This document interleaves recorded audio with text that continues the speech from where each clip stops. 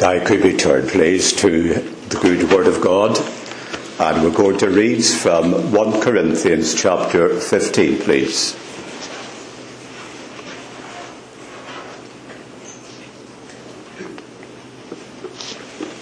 First Corinthians chapter 15, and we're going to read from verse 1.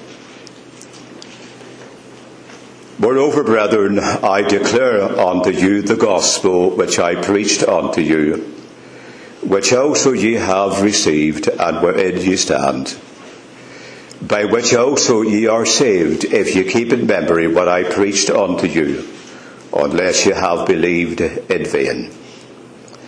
For I delivered unto you first of all that which I also received, how that Christ died for our sins according to the Scriptures, and that he was buried, and that he rose again the third day according to the Scriptures, and that he was seen of Cephas, then of the 12.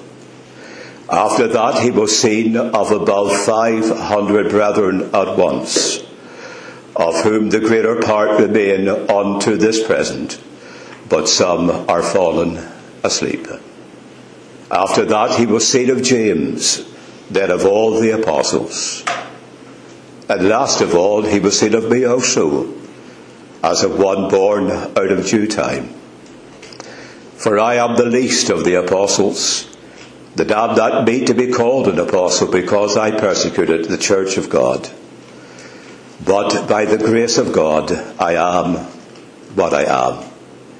And his grace which was bestowed upon me was not in vain, but I laboured more abundantly than they all. Yet not I, but the grace of God which was with me. Therefore, whether it were I or they, so we preach, and so ye believed. Now if Christ be preached that he rose from the dead, how say some among you that there is no resurrection of the dead? But if there be no resurrection of the dead, then is Christ not risen. And if Christ be not risen, then is our preaching vain, and your faith is also vain. Yea, and we are found false witnesses of God, because we have testified of God, that he raised up Christ, to be raised not up, if so be that the dead rise not. For if the dead rise not, then is not Christ raised. And if Christ be not raised, your faith is vain. Ye are yet in your sins. Then they also which are fallen asleep in Christ are perished. If in this life only we have hope in Christ, we are of all men most miserable. But now is Christ risen from the dead, and become the firstfruits of them that slept. For since by man came death, by man came also the resurrection of the dead. For as in Adam all die, even so in Christ shall all be made alive. But every man in his own order. Christ the firstfruits, afterwards they that are Christ's at his coming. Then cometh the end, when he shall have delivered up the kingdom to God, even the Father, when he shall have put down all rule and all authority and power. For he must reign till he have put all enemies under his feet. The last enemy that shall be destroyed is death. For he hath put all things under his feet. But when he saith all things are put unto him, it is manifest that he is accepted, which did put all things unto him. And when all things shall be subdued unto him, then shall the Son also himself be subject unto him that put all things unto him, that God may be all in all. Now, would you like to take a wee trip? Fancy taking a wee trip? We'll be back in about 25 minutes. We're going to get into H.G. Wells' fantastic time machine. And H.G. Wells' Time Machine is one of those fantastic machines, science fiction of course, in which you get into the machine and you can either turn the dial into the future or you can turn it into the past. So we've got into H.G. Wells' Time Machine and we're going to turn the dial back nearly 2,000 years. Precisely the 16th of the Jewish month Nisan, which is equivalent to March, April of our calendar. The year is AD 32.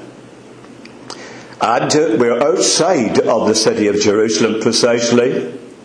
And we notice that there are a certain company of women, and they have got spices which they have prepared, and they're making a way to a particular sepulchre. And when they get there, they discover that the Roman soldiers are still posted and they are keeping guard over this certain sepulchre. They notice the big stone is still there in place, and the Roman seal is there unbroken. And inside lies the lifeless corpse of Jesus Christ of Nazareth, who was crucified a few days ago, namely on Thursday, not Good Friday, as we believe by tradition. Now you're probably saying, Stanley, what Bible are you reading from? That is not what happens. Dear friends, have you ever engaged in a form of thinking known as what if? You sit down, you look at a certain situation, and you think to yourself, what if I had done something different? What if I hadn't married the woman that I did marry? And if I had married somebody else? Or what if I had not taken the job that I took? What if I had another job? What if Hitler had actually won the war and Britain came under the domination of Nazism? That is what I mean when I speak of what if thinking. My dear friends, I have painted a very simple picture of what could have happened on the 16th of Nisan, AD 32. And if that had happened, the whole course of history would have been so vastly different. I would not be here this evening. You would not be sitting where you're sitting. Would not be singing these wonderful hymns of praise. Everything would have been so different if Jesus Christ had remained in the tomb on that Monday, on that Sunday. And have you noticed that this is the very thing that Paul deals with in 1 Corinthians chapter 15. And we have taken the time this evening to read this very important portion of God's Word, because the Apostle Paul deals with this scenario. Because there were those at Corinth who denied the resurrection, full stop. No such thing. When you're dead, you're dead. No coming back to life. No such thing as resurrection. And there were those who believed that in Corinth. And Paul had to correct them. And he had to say, if that is true, then Jesus Christ is not alive. If there's no resurrection, then Jesus Christ did not rise from the dead, if you say there's no resurrection. And then the Apostle Paul gives us a list of at least 6 repercussions that would have resulted if the Lord Jesus had remained in that tomb. And they're very, very serious indeed. Let me mention just a few by way of illustration. He says that if Christ is not alive, then the sin problem remains unsolved. Look at verse 17. And if Christ be not raised, your faith is vain, ye are yet in your sins. You see, dear friends, the purpose of our Lord's death was to make an atonement for sin.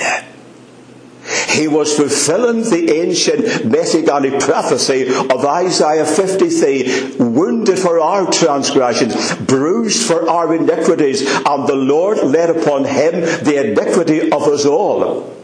And his death on the cross was to provide an atonement for your sin and for my sin, a sacrifice that would reconcile us to God, having dealt with the sin problem which you have and which I have.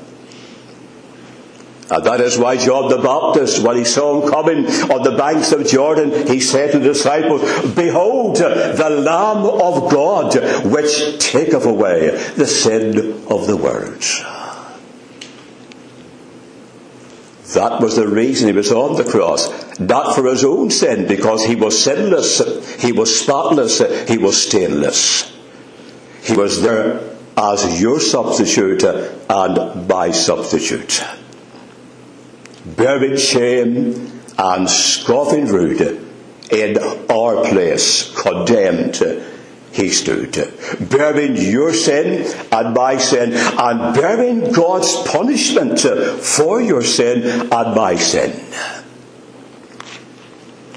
Now then, how do we know that sacrifice that he offered on the cross, that atonement which he made, how do we know that it was acceptable in the sight of a holy and a just God?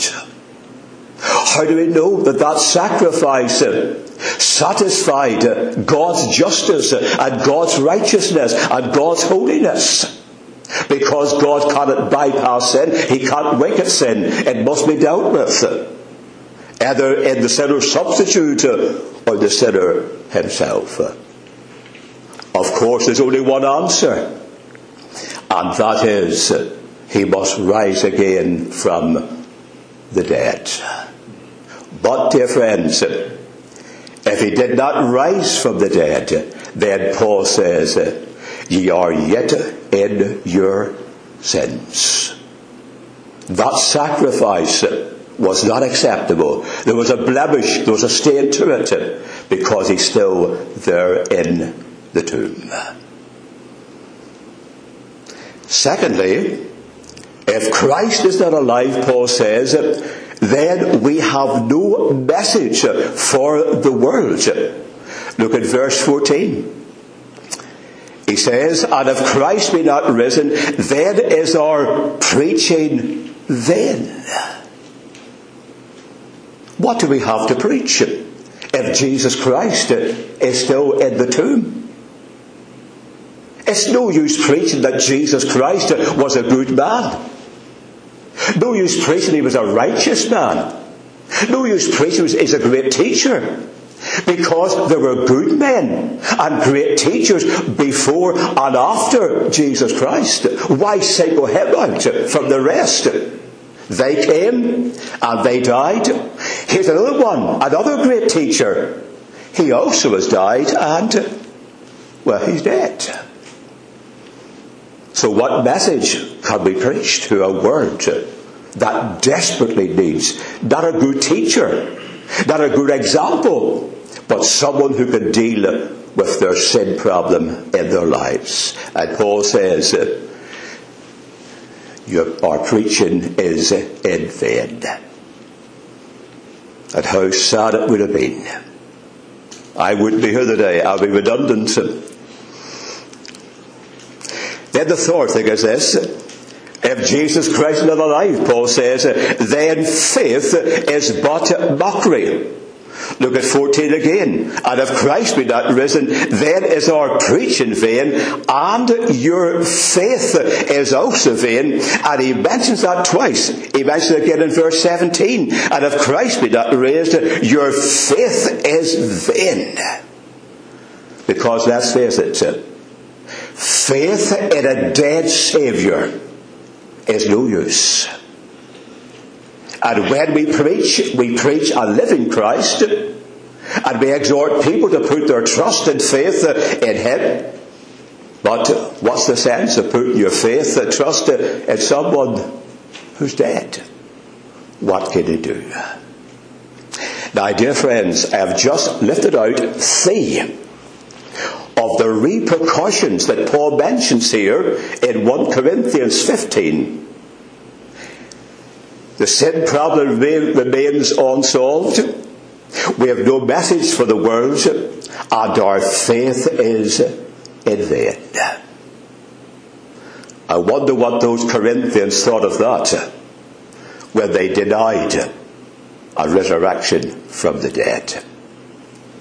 I somehow have got the thought that Paul could not wait until he came to verse 20. He says, but now is Christ risen from the dead, and become the firstfruits of them that slept. Let's reverse the scenario that I started with. See those dear sisters, God bless them, with their spices, and when they approach the sepulchre, they discover something wonderful.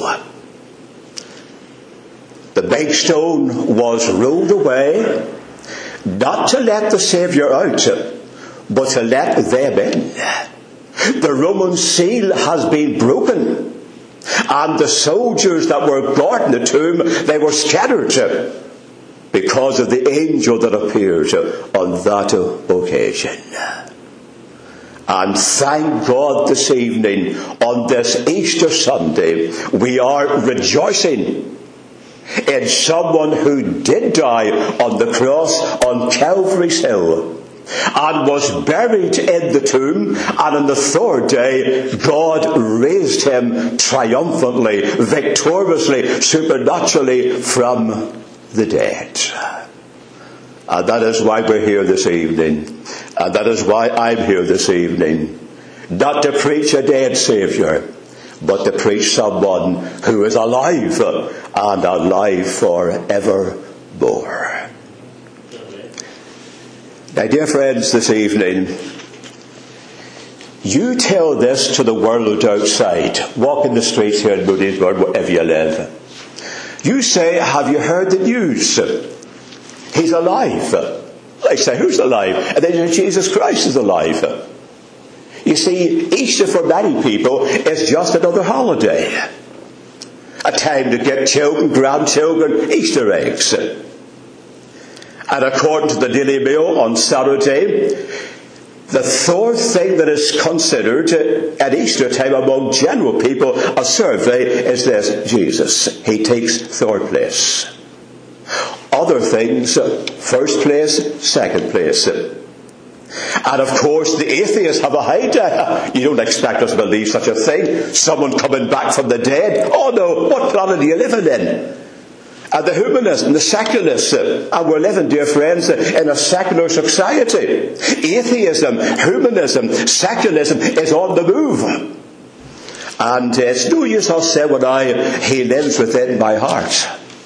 Now that's a lovely hymn. You ask me how I know He lives within my heart.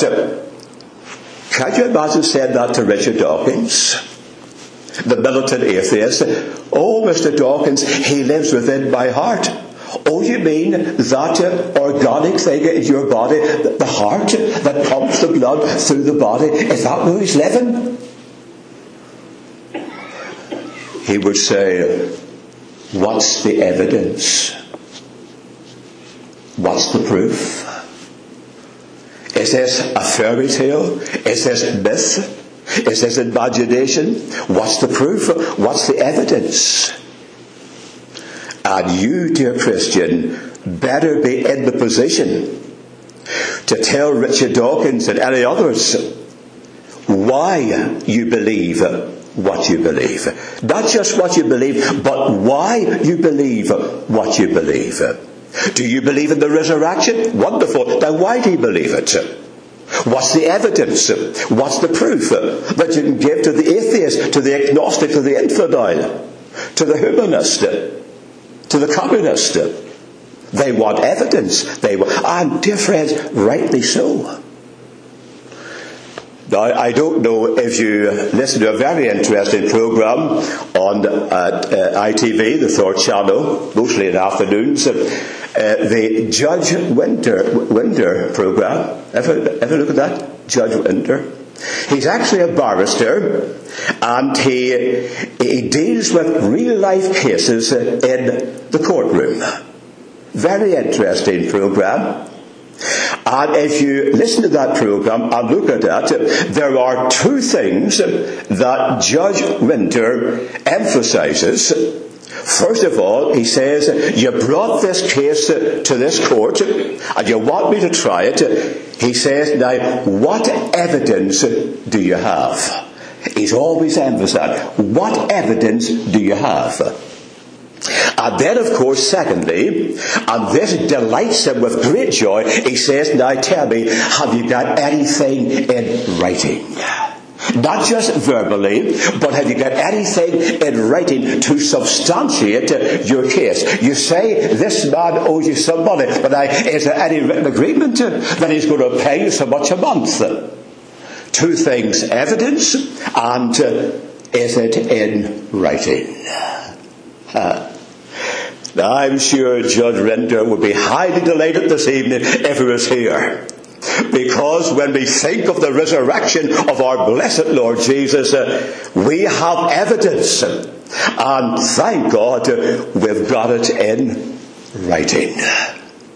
You have it in the Gospels, you have it in the Acts of the Apostles, you have it in all the epistles mostly, you have it in the book of Revelation. There are over 104 references to our Lord's resurrection in the New Testament.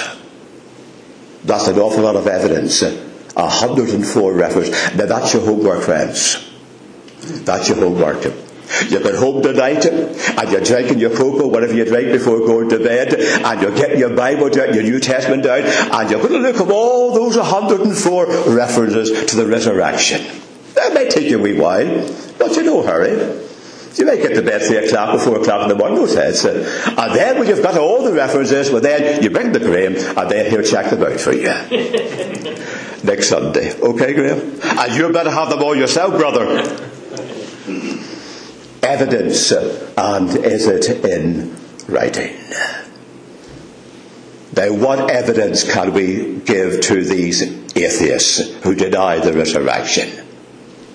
Good evidence. First of all, he was seen.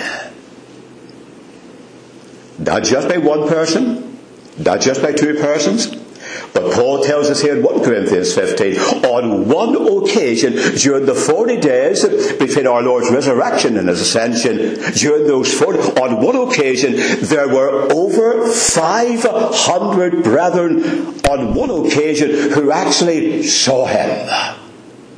Now, I will grant you, it is possible maybe for one person to be deceived, or maybe a couple of people to be deceived, but surely you're not going to say that it's for on one occasion that all the 500 people were deceived. Of course not. He was seen by witnesses. They actually saw him in all his resurrection glory. And dear friends, that's a powerful part of evidence in any court. If you can say, I've seen that man, I've seen that woman. And Paul says, concerning the 500, the greater part remain. Only only a couple have fallen asleep. They've died. As if to say, you can check it out. They're still living. Go and check it out with these people, and they will substantiate that Jesus Christ, they did see him in person. He was seen. And then he was heard. They actually heard him talk to them. In fact, the Bible says one dear woman recognized him by her name. How he pronounced her name. And who was that? That was Mary Magdalene. Do you remember? At the tomb. Oh, panic-stricken. They have taken away my Lord, and I know not where they have put him. And then Jesus appeared. She thought he was the gardener. And then Jesus said, Mary. And as soon as she heard Mary, she turned round and she said, Rabboni, Master. In other words, she recognized his voice. And she recognized how he pronounced and said her name, Mary. He was heard when he rose from the dead. And for 40 days, time and time again, he appeared and he talked to them. And they recognized that voice. He was seen. He was heard.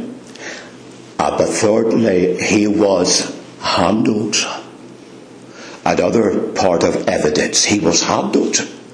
Because it says in Matthew 28 that when Jesus appeared to certain women, it says they held him by the feet and worshipped him. Now, can you hold a spirit? Can you hold a ghost?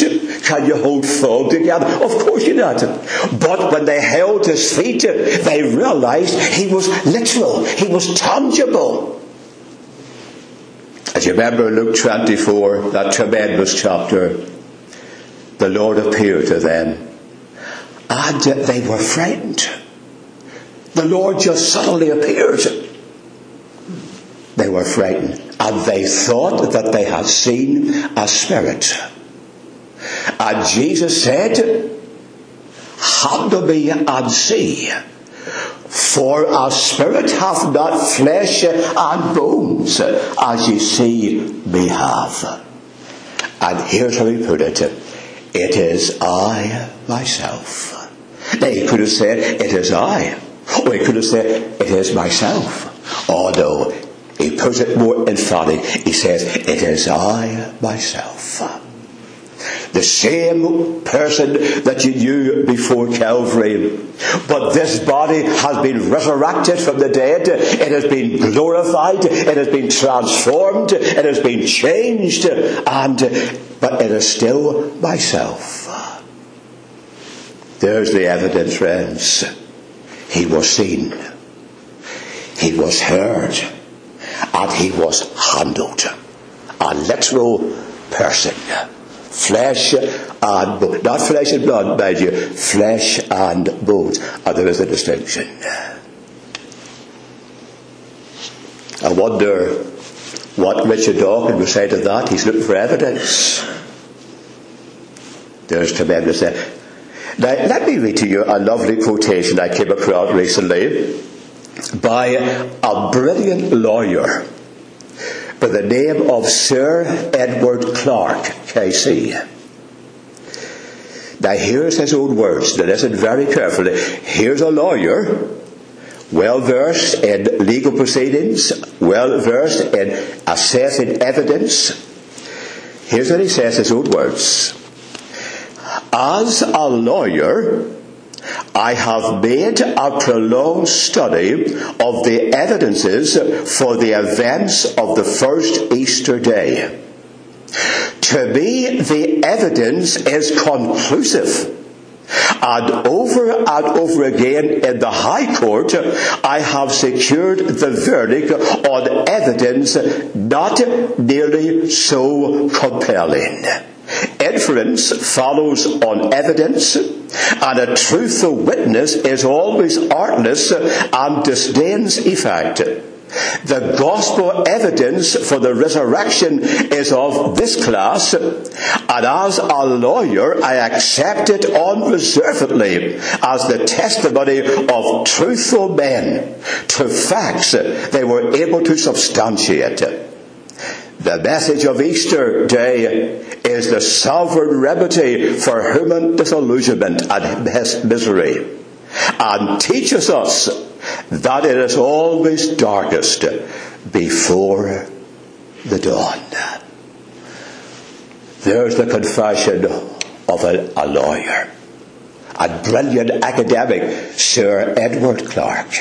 And he has examined the evidence from a legalistic point of view, as it were, and that's the conclusion he says. He's won more cases with less evidence than they had for the resurrection of Jesus Christ from the dead. So, dear friends, make no apology. We can go out, we can stop the atheists, we can stop the humanists and the communists, and we can say, he's alive. And here's the proof, here's the evidence. He's a living Saviour. Now, isn't it sad, dear friends? Isn't it sad? Now, you may not agree with what I'm going to say. I can't be a wee bit controversial time, but Sandy, keep you right, he's well versed in theology. See Sandy after the service. Can anyone show me one scripture in the New Testament that shows us that his disciples believed that he would ever rise again from the dead?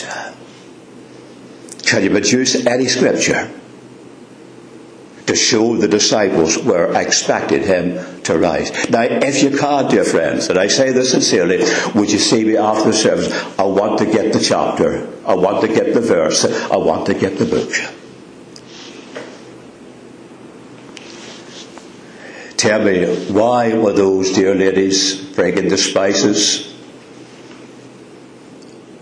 Were they expecting the body not to be there? Of course not.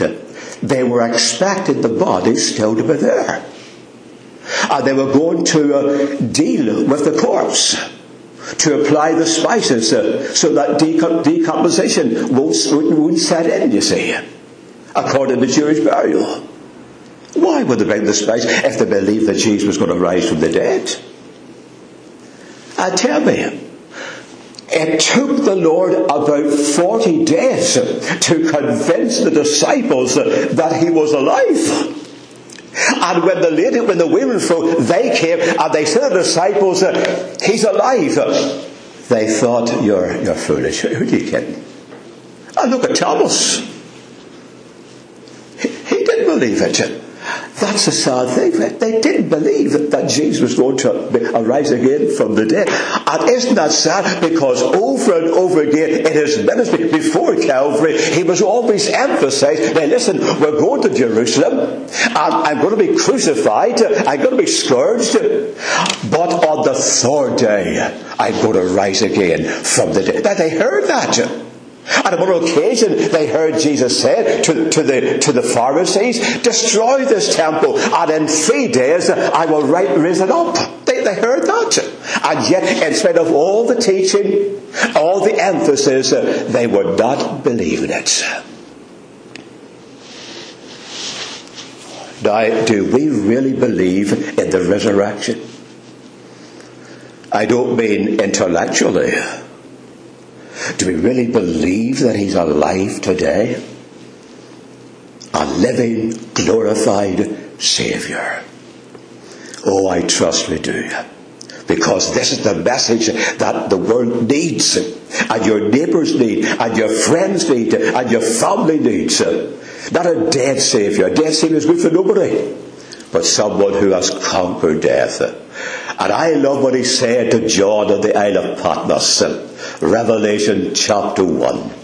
Poor John, he's been exiled to the Isle of Patmos, And it's the Lord's Day, and he's probably thinking of the mainland of the different churches meeting together for fellowship. And there he is, exiled in the Isle of Patmos, lonely, discouraged, dispirited, cast down.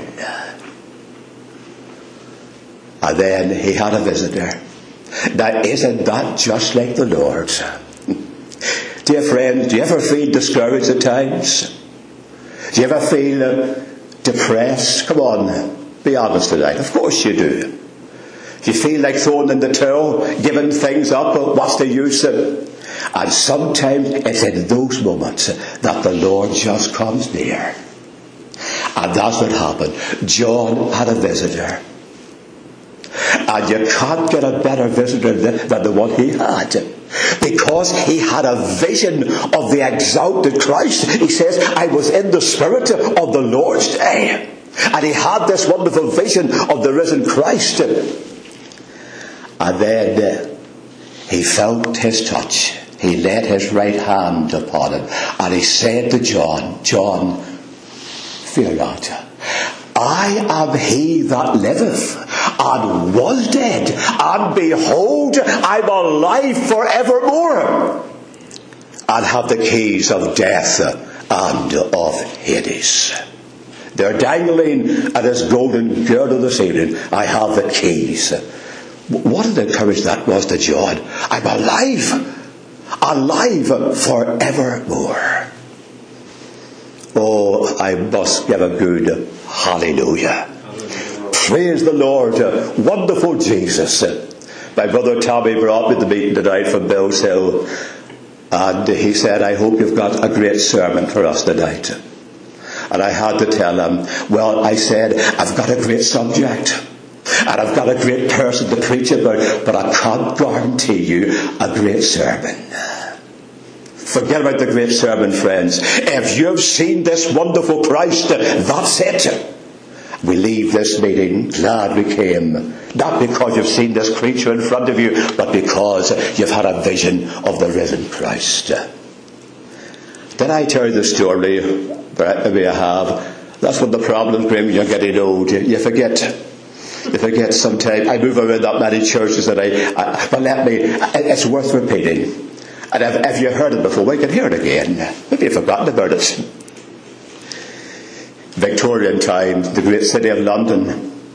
And at that particular time, if you lived in the Victorian time, the city of London, there were two great preachers.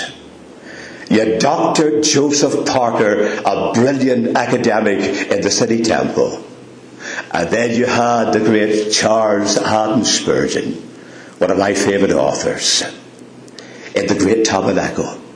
Every Sunday, 5,000 people in the morning and 5,000 people in the evening, packed.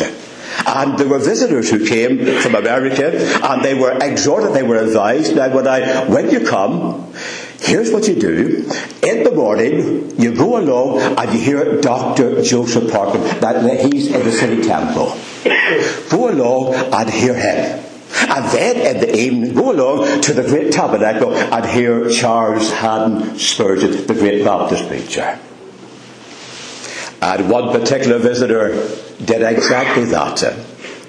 Went to the City Temple and heard the great Dr. Joseph Parker, a brilliant academic and a great preacher in the City Temple.